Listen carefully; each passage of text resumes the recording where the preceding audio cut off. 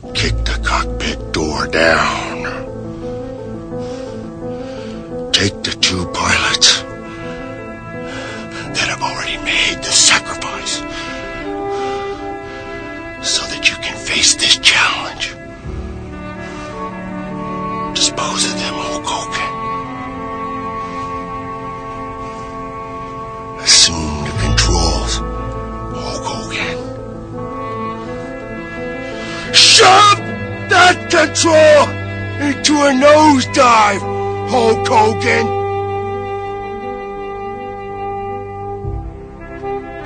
Talk about your Psalms, talk about John 3:16. Austin 3:16 says, I just whipped your ass. Hey, you want to go to war? You want a war? You're going to get one.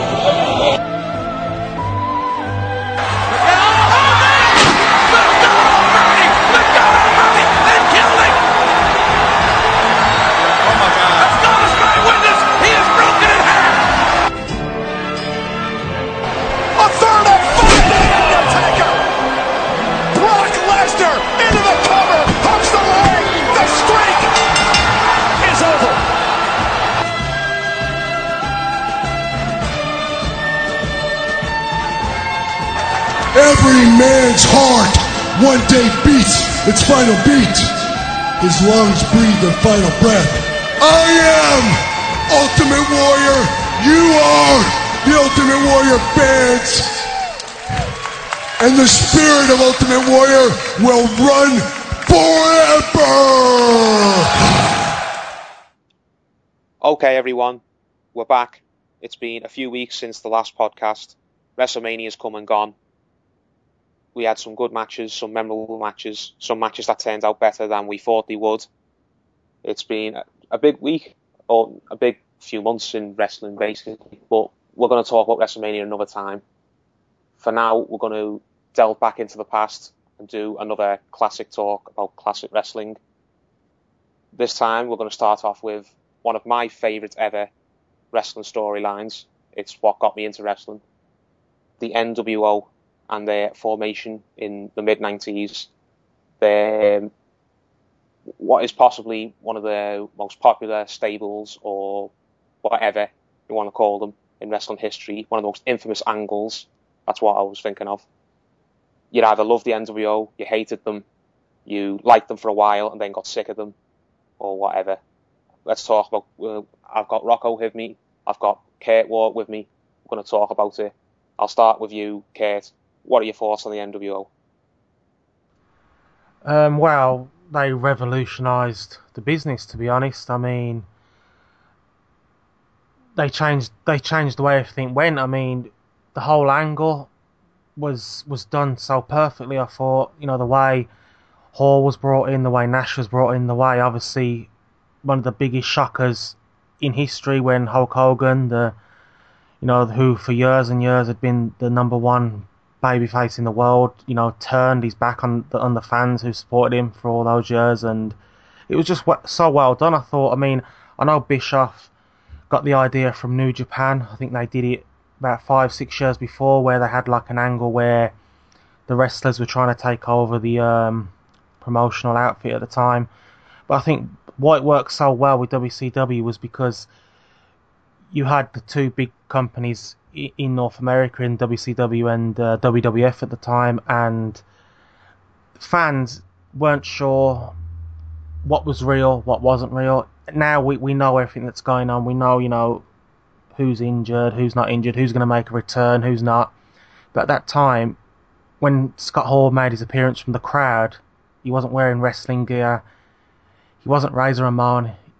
He was Scott Hall, his real name, which you didn't hear real names then. You just knew him as the wrestlers' names. He came in and he gave his little promo, you know who I am, but you don't know why I'm here. And it was intriguing. And obviously a few weeks later, Nash joined him. The way it all worked was perfect as well, with them both being, their contracts running out with WWF, and then, Hall being poached first, and then, Nash. It just worked perfectly because, like I said, the fans weren't sure. And when the fans aren't sure, that's when it's like magic. When the fans, if you watch magic and you're not sure how the magician has done the trick, that's when it's perfect. That's what it's supposed to be. And we all know wrestling's, not real, but it's got to be as real as possible, and it's got to make you think, and that's what that storyline did. And it's like in boxing, we have fantasy matches. How would Tyson do against Ali and things like that? And I remember at the time watching it as like a 12 or 13-year-old, wanting to see the best of WCW against the best of WWF. And that angle kind of made it a bit more realistic, because you had WWF guys under the umbrella of the NWO who were basically trying to destroy, in the storyline, the WCW. And like I said, it worked so well. Later on, it faded out because, like anything, it's got its own sell-by date. But I'd say the first 6 months were gold. I mean, but when they added more and more people wanted to be a part of it, that's when it started to fizzle out, and it did go on too long. But the original conception of the NWO, I mean, that was the force behind WCW, going from its, southern roots into like more mainstream, and that was what started the Monday Night Wars and put WCW on top for a 2-year period when ratings were sky high, and wrestling, in my opinion, was at its very best. Yeah, I agree with everything you've just said. The thing about the NWO that made it work so well, I think, was it was very, very of its time, the angle. It fitted in perfectly with popular culture at the time. This was when it was before the age of social media, but it was also at a time when technology was going forwards. Like, the internet was becoming a big thing.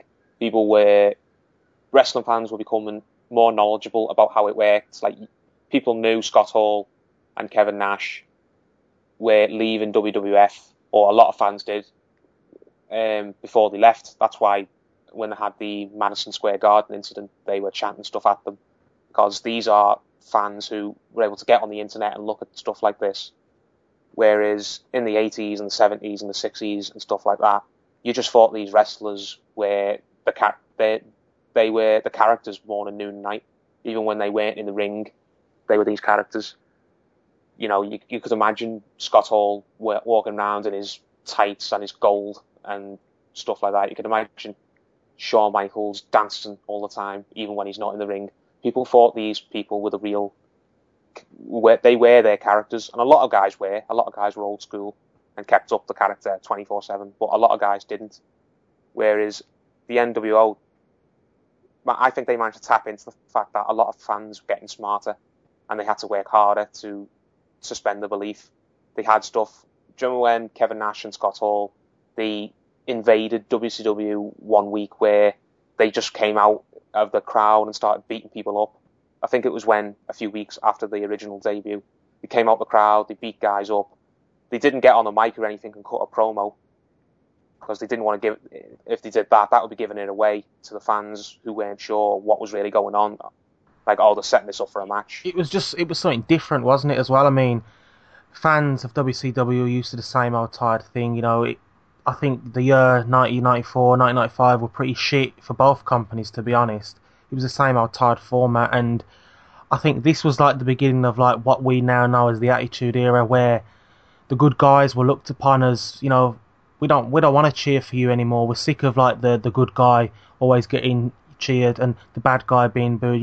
It's cool now to cheer the bad guy, and Nash and Hall were those. I think they were the first, cool bad guys, if you will. Guys were looked upon and, no, we want to see him get his head kicked in, but not these guys. They were funny. They came out.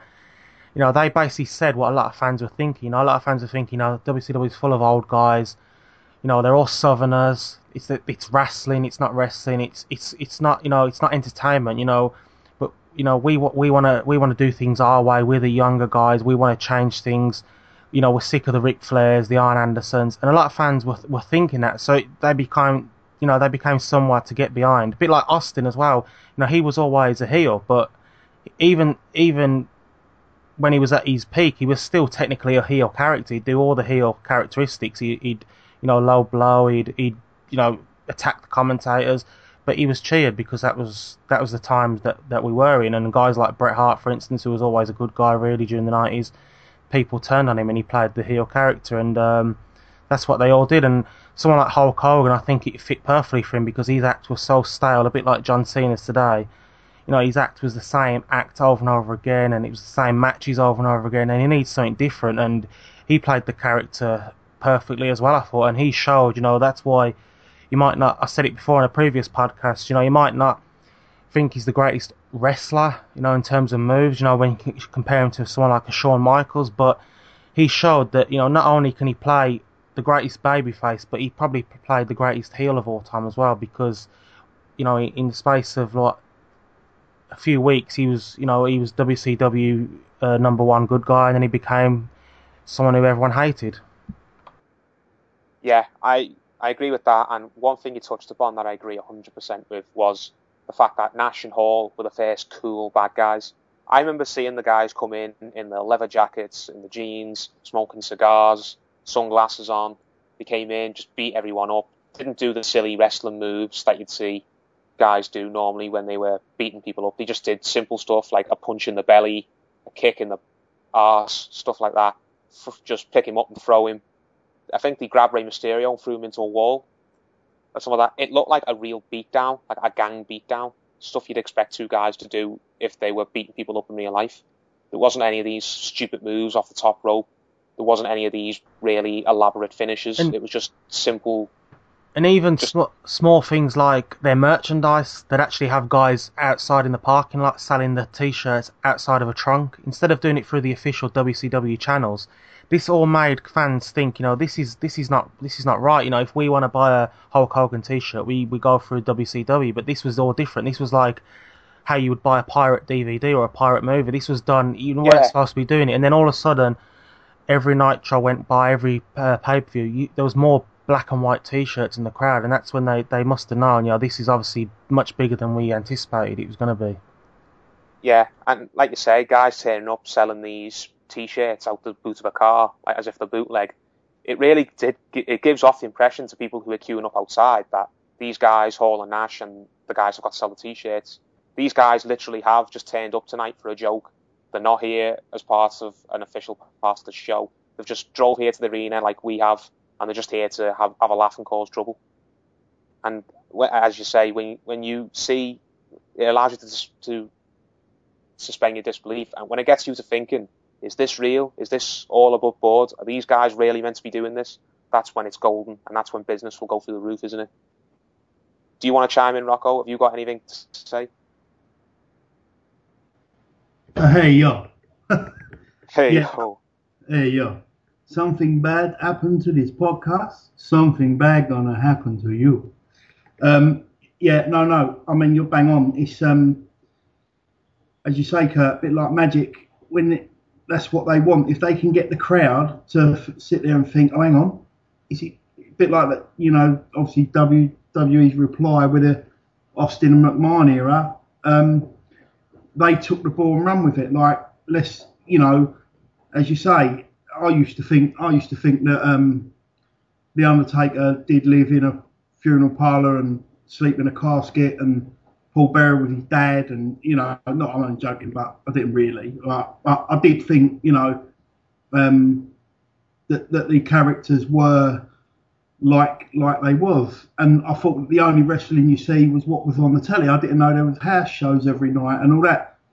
But that is the golden egg, I think, is if they can get the crowd to think, oh shit, we don't know what's going to happen next, and that time and the way they did it, like you said as well, with the sort of like Cena and Hogan, for the sort of like 10 years previous, since the first WrestleMania, it had been all like larger than life characters. Hulk Hogan, you know, the hero, the American hero, kicking out of moves and all that. And then every sort of like 10, 15 years, there has to be like a reset, doesn't there? Like where, like, it changes. And normally before that, like now, where people boo Cena, when you looked at the crowd back then, sort of like the late 80s, no one booed Hogan. Everyone was like bought into it. So, you know, but every so often it needs a thing. No one used to cheer the bad guy on back then, but that was the first time that I can remember when the NWO storyline, when it become cool to cheer the bad guy because it was something different. Do you know what I mean?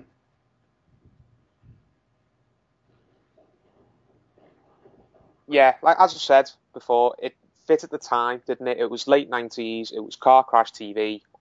We're sick of the old 80s, colour, loudness. The 80s it was all colour. It was all muscle men. It was all elaborate, stunts, and it was all cheesy. Whereas 90s, it was dark, it was gritty, it was serious, it was cool, and that's what they were. I think Eric Bischoff, even though he took the idea from Japan, deserves a lot of credit because he knew the audience he was going after. He knew what worked on TV and what didn't work. He's a TV guy, Bischoff, traditionally. A lot of people say he's not a wrestling guy. He never has been a wrestling guy. He's just very good at TV in general, and he knows how to tap into current trends.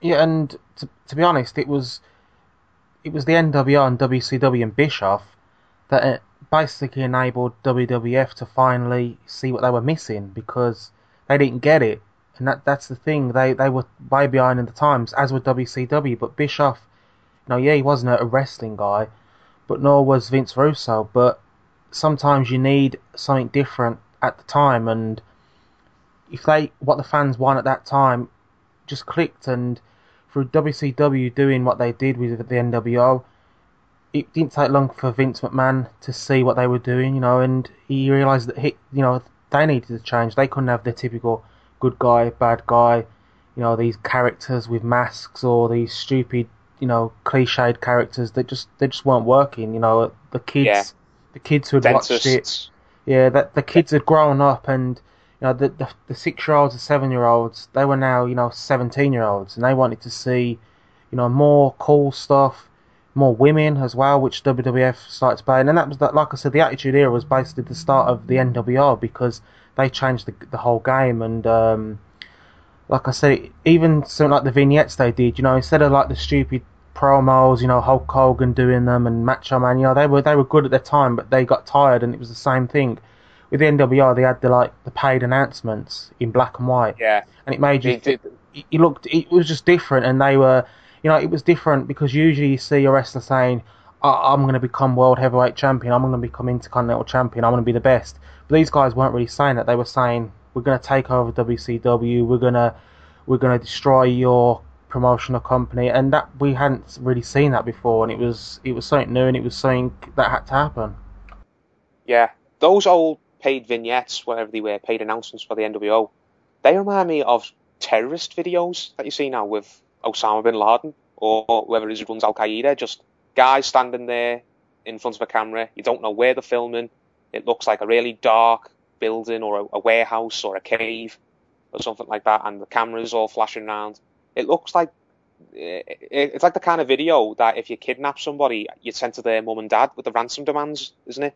It's scary, it holds your attention. It's not silly guy standing there with an announcer who's just holding the microphone with an awkward look on his face.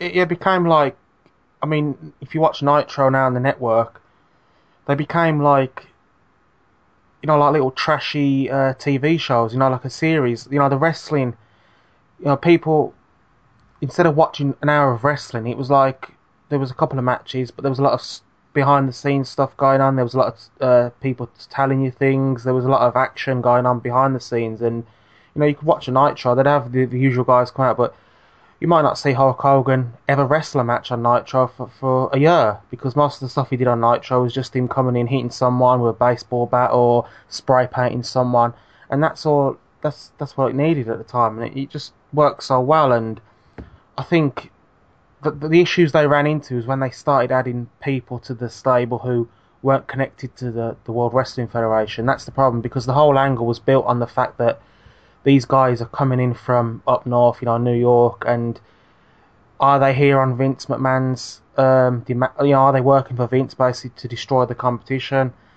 And, even people didn't know, and it took a while for Vince. I think because Hogan turned at the, in July, didn't he? Was it the Bash at the Beach, or the Great American Bash at the Beach, I think it was.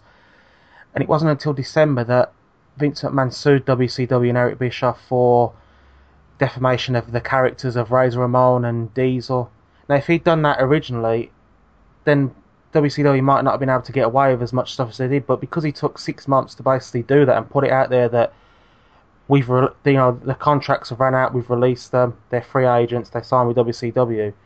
Because for those 6 month period, people weren't sure. People who hadn't seen the them leaving, hugging with Shawn Michaels and Triple H. People weren't sure at the time. Like I said, it was a lot harder then to get access like that. Now it'd be easy, but then it wasn't. So people weren't sure. And by that time, it had already escalated. But when they started adding guys like the $1 Million Man and Vincent or Virgil or X-Pac and the Big Show or the Giant as he was, then that's when it became too much, I think, because you got guys. I mean, in '98 there was about 30 of them, and it was just ridiculous. Yeah, I remember reading Eric Bischoff's book, Controversy Creates Cash, when he talks about this whole thing. And he says his biggest regret with the NWO is making it such a large thing and putting everyone and their brother in the stable. He said the reason they decided to do it in the first place and expand it from just, the guys who were coming from WWF was because he realised how big the angle was going to be. He was realising how much success it was going to make them and how much money it was bringing in. And he said, okay, this can't just be an angle that only affects, the main event or an angle that only affects the WCW title. Because you see storylines where, there's divisions, isn't there? The guy at the bottom of the card has got nothing to do with the storyline that's going on at the top of the card, sort of thing, has he? Whereas Eric Bischoff said, okay, this is such a big thing that we need to make sure that every wrestler in the company is part of this storyline in one way or another. They're affected by it. So the NWO decided to bring in a thing where they basically went out on Nitro one night and said, you're either with us or you're against us. So there wasn't any wrestlers in the company who you'd think, oh, that guy's got nothing to do with the NWO. It was either you're in the NWO or you're fighting against the NWO. NWO versus WCW. And when it got to the point where about 20 guys who nobody cares about, they're just at the bottom of the card, are all joining the NWO, then that's when it gets watered down and it gets too silly and you just lose interest. Yeah, because the third man was obviously Hogan. He was like the leader of the group. The fourth man was the Giant, but originally it was going to be Davey Boy Smith, but I think he came to an agreement with WWF to stay around there. Now, he would have worked because he was, again, another WWF guy, even though he'd been in WCW in, I think, 1993. He'd still, he was looked upon as a WWF guy, as were Hulk Hogan. Nash had been in WCW originally, but he was looked upon as Diesel and obviously Razor Ramon. But I think they had to, obviously at the time, it's impossible to say because it was doing so well. You can't really say, well, you can't blame them for doing it. But in hindsight, they needed to limit it. And, and some of the guys who eventually turned over to the NWO, they just had no relevance. I mean, you could see what the wrestlers wanted to do. They wanted to be part of a storyline. So if you was a mid-carder, and you could knock on Eric's door and say, I want to be in the NWO, I want to be the latest guy to turn. You're going to be in the main event. You might not be wrestling, but you'll be involved in the main event. You'll come out and beat Sting up or Lex Luger. You'll be in the ring with your t-shirt on, spray painting some guy instead of wrestling, the first show on Nitro. So you could see why they did it, but it just became watered down and it lost its impact. And then obviously you got it split into the Wolf Pack and the LWO.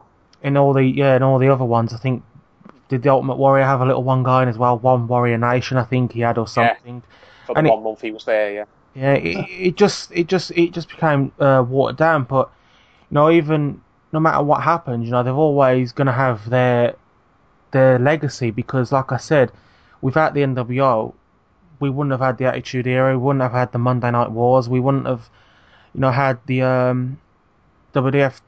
Giving us great entertainment for 2-3 years straight period, as was WCW, and it just works so well. And it's one of those things that will never be able to happen again, and it would never happen again now because of the fans. The fans know as much as the wrestlers now.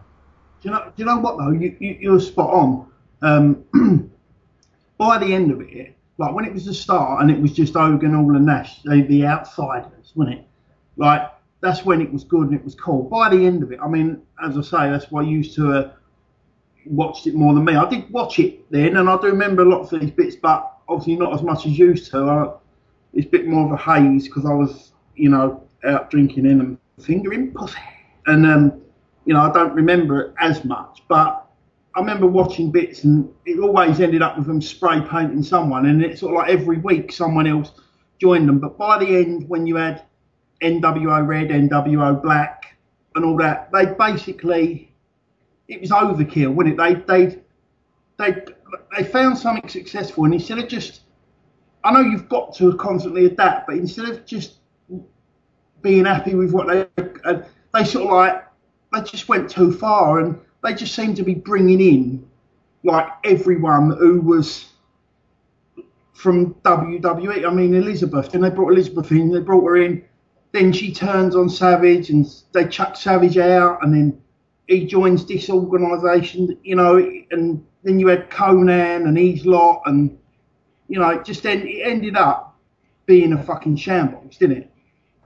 It should have ended, if you look at it. It probably should have ended at Starrcade when Sting defeated Hulk Hogan. I think that should have ended it then. I mean, I know some people say it maybe should have ended before then, but for me, NWO, looking back now, it should have been built to have this unstoppable force who were destroying the promotional company. They couldn't have anyone, fight back, and having this one guy, Sting, who was the franchise of WCW, having him go away, people say he's a coward, having him, and then slowly, like they did, I mean, they played that excellently, having him come back. Then they should have had him come back. They had the whole build-up, which is, I mean, now it wouldn't happen. You wouldn't have, you got to think, John Cena going away and not wrestling a single match for like a year and a half. It'd never happen now. You've got to be at every single house show, every single Raw, every pay-per-view. They took a big gamble doing it, and it worked. And then it made, it built up to this match, this NWO against Sting match at Starrcade. The match obviously was a total farce in the end, and it totally ruined all the good work they put into it. And that was a lot of the problems with WCW. The actual storylines and what went on before were great, but the actual matches, a lot of them stunk.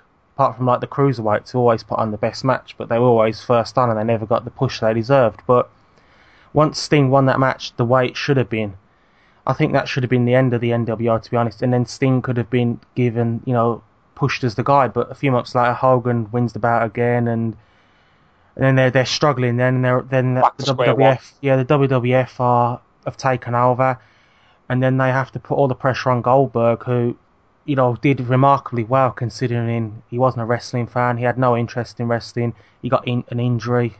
He went into wrestling because he had a great body. Someone told him about it, and I think within about 12 months of him first having a wrestling tryout, he's winning the world title. I mean, he couldn't wrestle 10-minute matches because he had no experience at all. But all the pressure was put on him because of the lack of ideas, I think.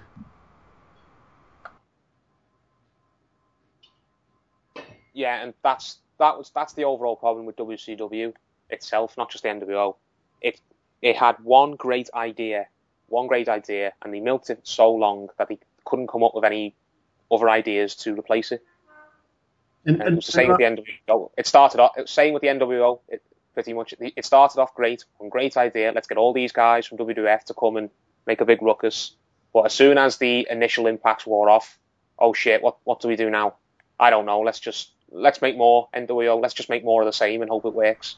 It's like a musician making a great album, and 10 years later he's washed up and he's still making shit albums because he's trying to make that one great album again. It's gone now. You've done it. Move on. But they thought, well, you've had that great bit of entertainment, and you've done well out of it. Let's just keep it going, and hopefully that we can turn it around somehow. But once obviously Austin and Vince McMahon had got going, I think that's what they should have done with Bischoff. I don't think Bischoff should have joined the NWO. I think he should have been the Vince McMahon, against the NWO, because even though the NWO were technically heels, they would have been cheered just like Stone Cold was.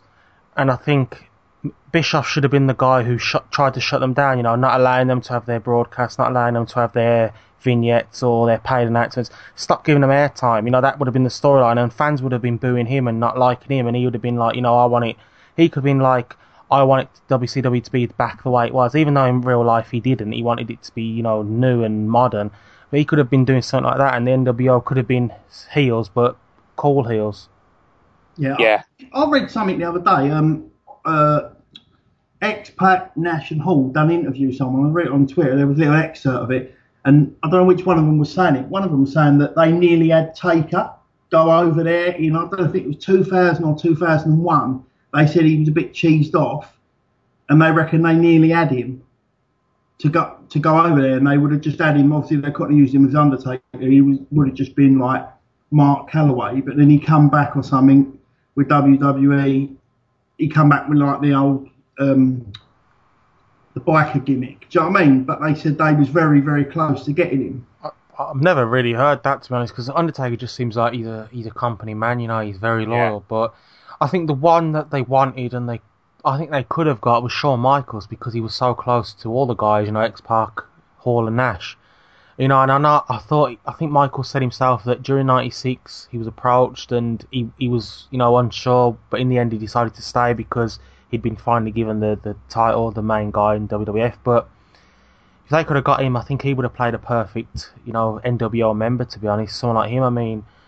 But there's a few guys they could have brought over, but again, it would have been overkill anyway. I mean, I think they needed more than 3 guys, because you can't have a realistic storyline where 3 men are basically holding a company hostage. You need a couple of guys at least, but I suppose that's why they put the Giant in there, to add extra muscle, because, you know, it made them look more legit. But it just became overkill, and when you got a ring full of people, and it just became too much. But you know, it's like anything. You know, a good idea can only be a good idea for a certain amount of time.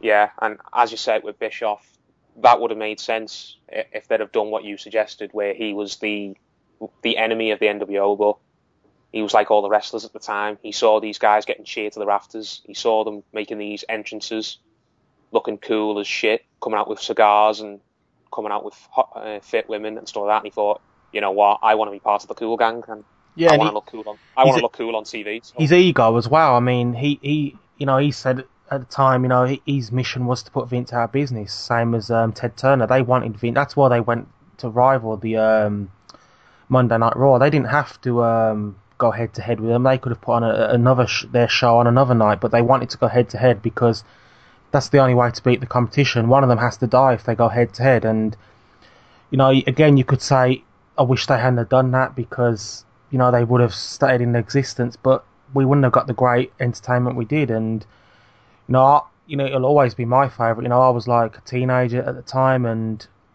when I look at it compared to wrestling now, it's like a different world, to be honest. And I just thought they could get away with a lot more then, because they played up to it more. They weren't trying to behave. You know, if they, you know, I remember DX when I think Shawn, or the WWF got a letter to them saying, you know, Shawn Michaels said some comments that we weren't happy with.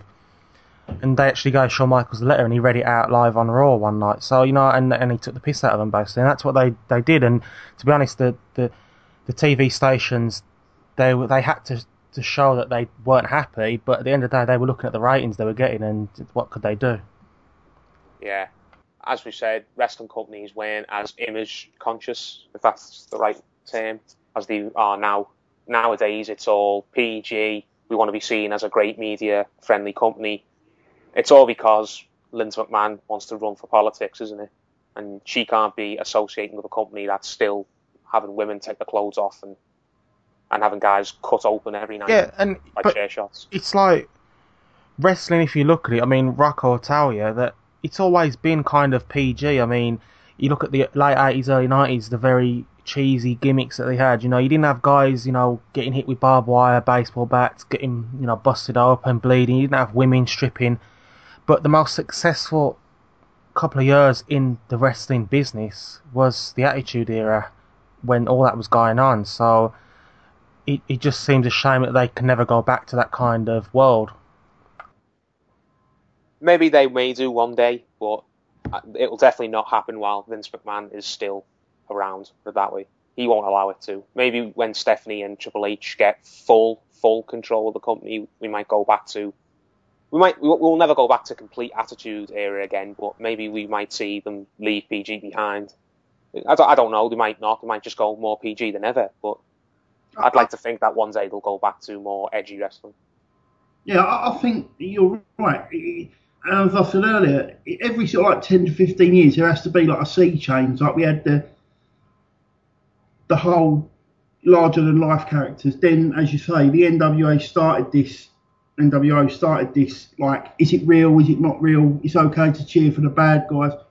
But then obviously Vince took that on with the Austin and Attitude Era and absolutely smashed it because they was like a bigger company, you know, and that was the most successful point in their period. But then, I mean, I've been a fan for like 30 years, so I don't watch it as much now, but you know, I mean, that time was a golden time, but I think it depends on your age at the time. I mean, I think what you're saying there, Paul, Kurt, is like when that NWO time was on, you was at that sort of like young, teenage, impressionable time to watch it sort of period where I was like too busy interested in birds and going out. Like, but then, obviously, and then different now, I've got kids, I watch it a bit more than I did then, sort of thing. I think it depends on your time, but it definitely has to be. I mean, this PG era is shit because we've seen and we've grown up watching the Attitude Era. So this is just shit to us. Do you know what I mean? Yeah, you can't go from drinking liquid sugar to Coke Zero, can you? You can't go from fucking Alexis Texas up the arse to going out, taking a new girl out and be happy with a kiss on the cheek and she'll phone you next week. Do you know what I mean?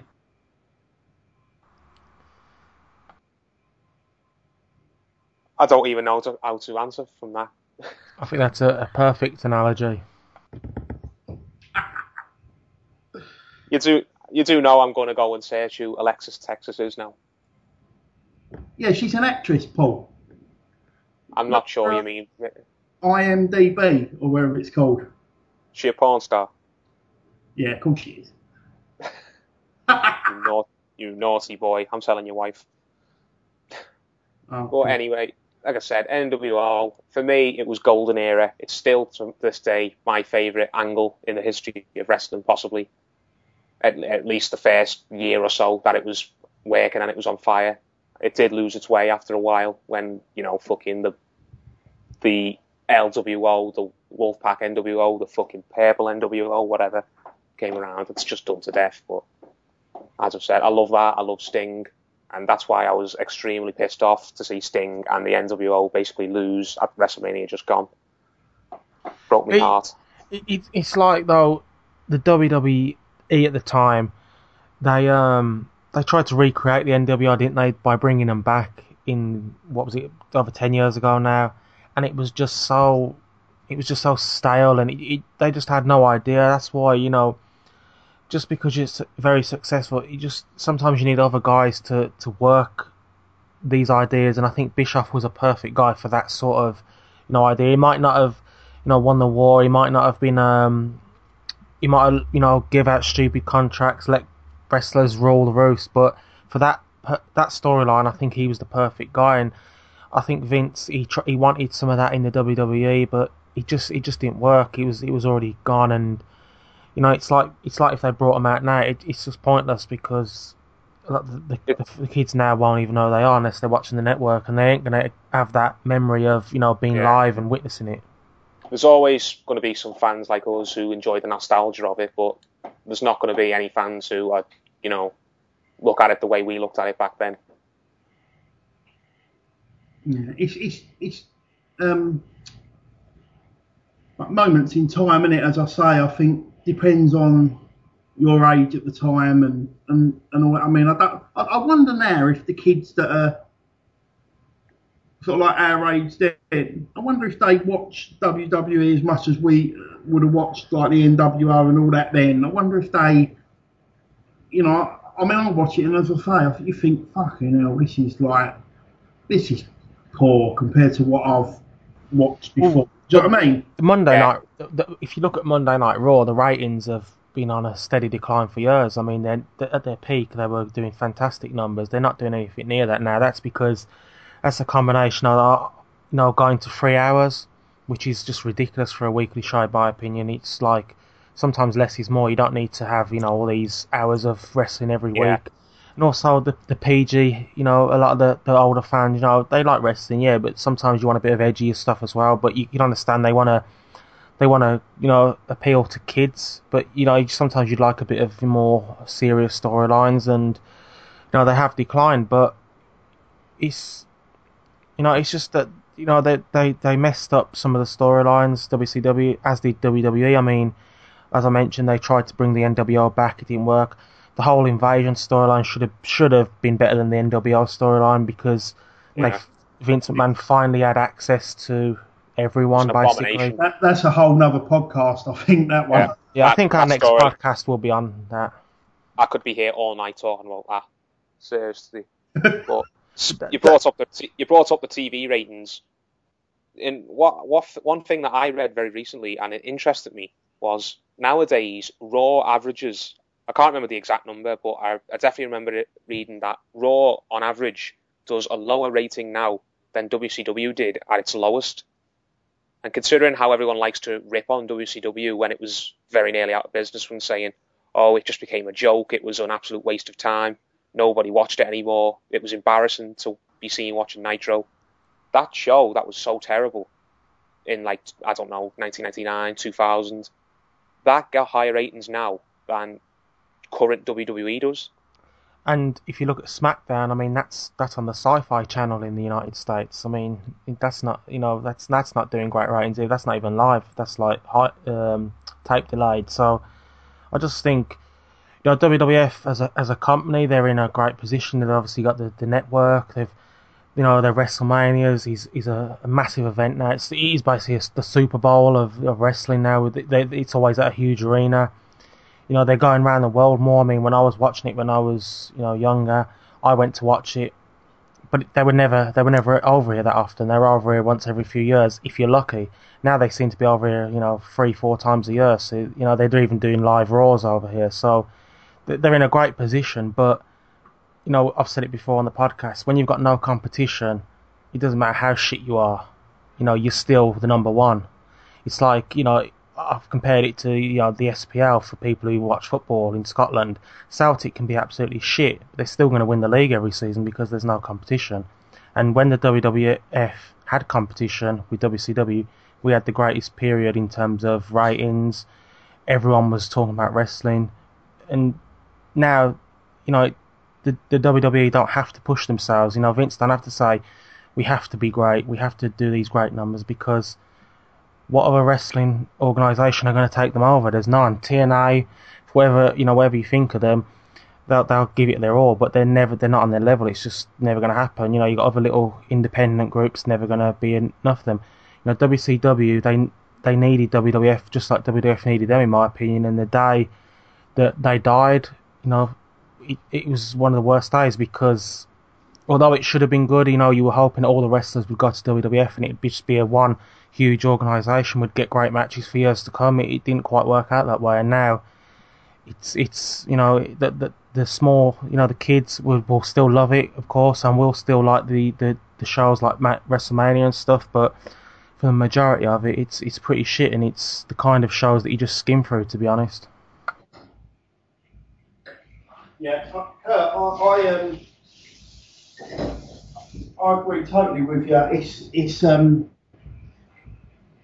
you do skim through it now, and as I say, the invasion thing we'll talk another time. But I remember I used to get this newsletter. I think I've said before, and I remember reading things. You used to imagine sort of like the end of the 80s and the early 90s. You used to remember reading one, and it was like WWE, WCW, like if they could join forces and have this big like mega WrestleMania, like dream matches. So it was like Sting and the Warrior and Savage and Luger and Hogan and Flair. And I know some of these people crisscrossed, but and I know this, we're talking, it was sort of like 14 years later, when the actual, or 10 years later, when the actual buyout, when he did like buy his competition. But as you say, every great, like you say, the SPL, sportsman, they need a rival. They need a rival to bounce off. They need a rival like this week, you know, the Mayweather-Pacquiao fight. They need a rival, and especially someone who's like quite good, so that when they beat them, they can genuinely say, well, we beat this guy, or Celtic can say, well, we beat Rangers when they was, or Rangers beat Celtic, whoever, we beat this team when they were good, not when they was shit. Do you know what I mean? Yeah, beating Nottingham Forest means nothing now, does it?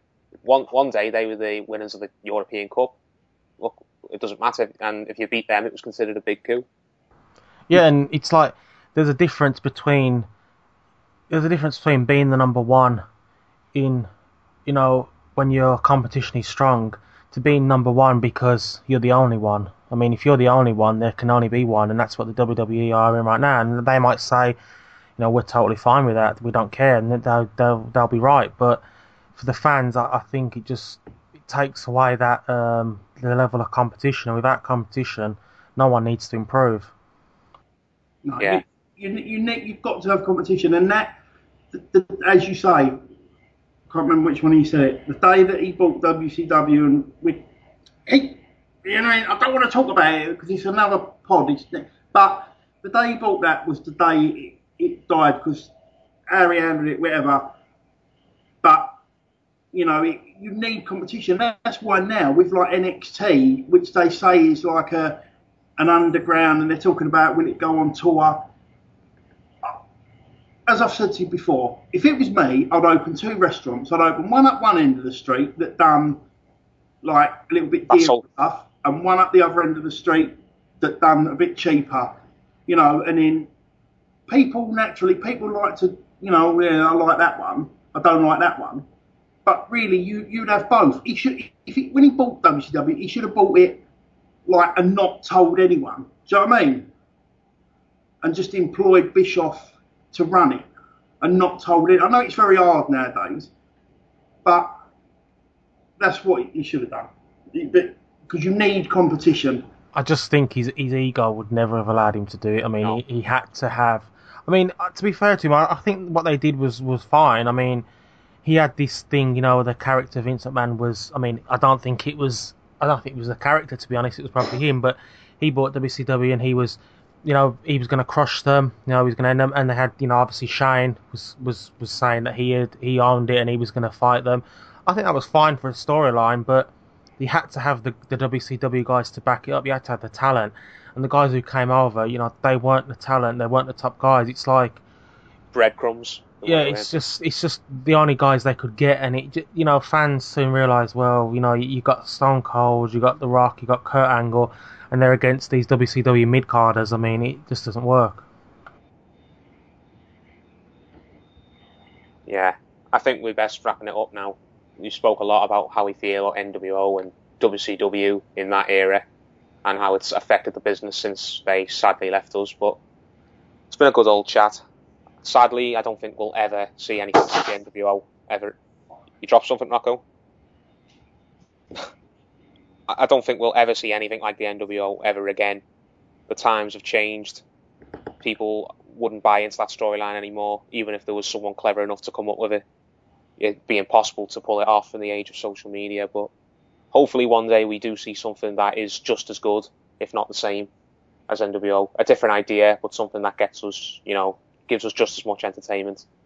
I don't hold out much joy, but at the end of the day, you've got to keep hope, haven't you? You got any closing thoughts or any closing things to say, lads? Yeah, I'll just add to that.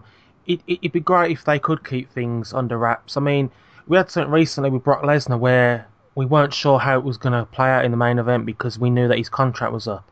Now, what they should have done with that is not told us and left it to the match. But I think the day before WrestleMania or the 2 days before, Brock gave an interview where he said he re-signed for another year.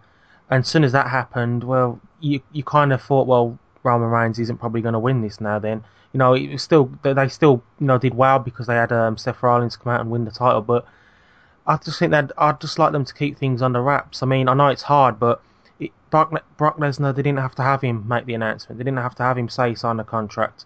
Let fans not know. I mean, I remember they did it a few years ago with CM Punk, where they said his contract was running out and he was going to take the belt and leave, and that was well done as well. But even then, people knew. But as hard as it is, I still think they could do things where they could keep the fans guessing, and that was one of them. That was just an example where they still choose to give it all the information away, basically. Yeah, I agree. As I just said, I agree totally with Kurt. Great times, and it's nice to be talking about them. But I'm sure, I mean, sorry to everyone, we ain't done a WrestleMania review so far, but we're going to try and, perhaps with the other guys, get together. We'll do a review of that and talk about Extreme Rules, hopefully shortly. And obviously the next Retro Pod, I think we need to do the Invasion. Or I think the next Retro Pod could be about the Mighty Bushwhackers' induction into the Hall of Fame and their Hall of Fame career. Whoa! Yay! Before we end, this is relevant to the NWO, right? This was last year. The Outsiders, Kevin Nash, Scott Hall, and X-Pac, they came to Britain, for a little tour to make themselves some money. Like they toured the country in different venues where they did like a meet and greet with fans, Q&As. I went to it, and I was sat right in front of Kevin Nash, and they were taking questions from the audience, and everyone had their hands up, wanting to ask a question, and there was only so much time, so not everyone got to ask their question, and a lot of the questions were, pretty interesting stuff like that, like inside questions. But one guy who got hold of the microphone seriously said to Kevin Nash, "Shag, marry, kill," and then he said two guys I'd never heard of, and the third guy was so and so from the Bushwhackers. It's like, oh my god, mate, why do you care? Of all the questions to ask Kevin Nash and Scott Hall, you'd ask some guy from the 80s who no one cares about, and you'd ask if Kevin Nash wants to shag him. Was that Rocco who asked that question? No. No, Rocco wants to shag Alexis Texas, don't you? So. Up the arse, remember? Well, it was just a comparison between the Attitude Era and the PG era. Like, it's either... It was a very good comparison. I won't deny that. It's not a very PG comparison in today's PG wrestling world. No. It's I don't know if you caught the guys on Inside the Ropes talking about the Stephanie interview she's doing tomorrow night with Chris Jericho, live podcast. And Robert was saying that he should ask her whether Macho Man did her in back in the day and how many digits he got inside her and all that. I think if he asks her that, Chris Jericho will never get another person on his podcast. If he blackballed, he'll be assassinated by Vince McMahon. Oh, it's digits. Oh dear. Anyway, I think we'll call it a night on that.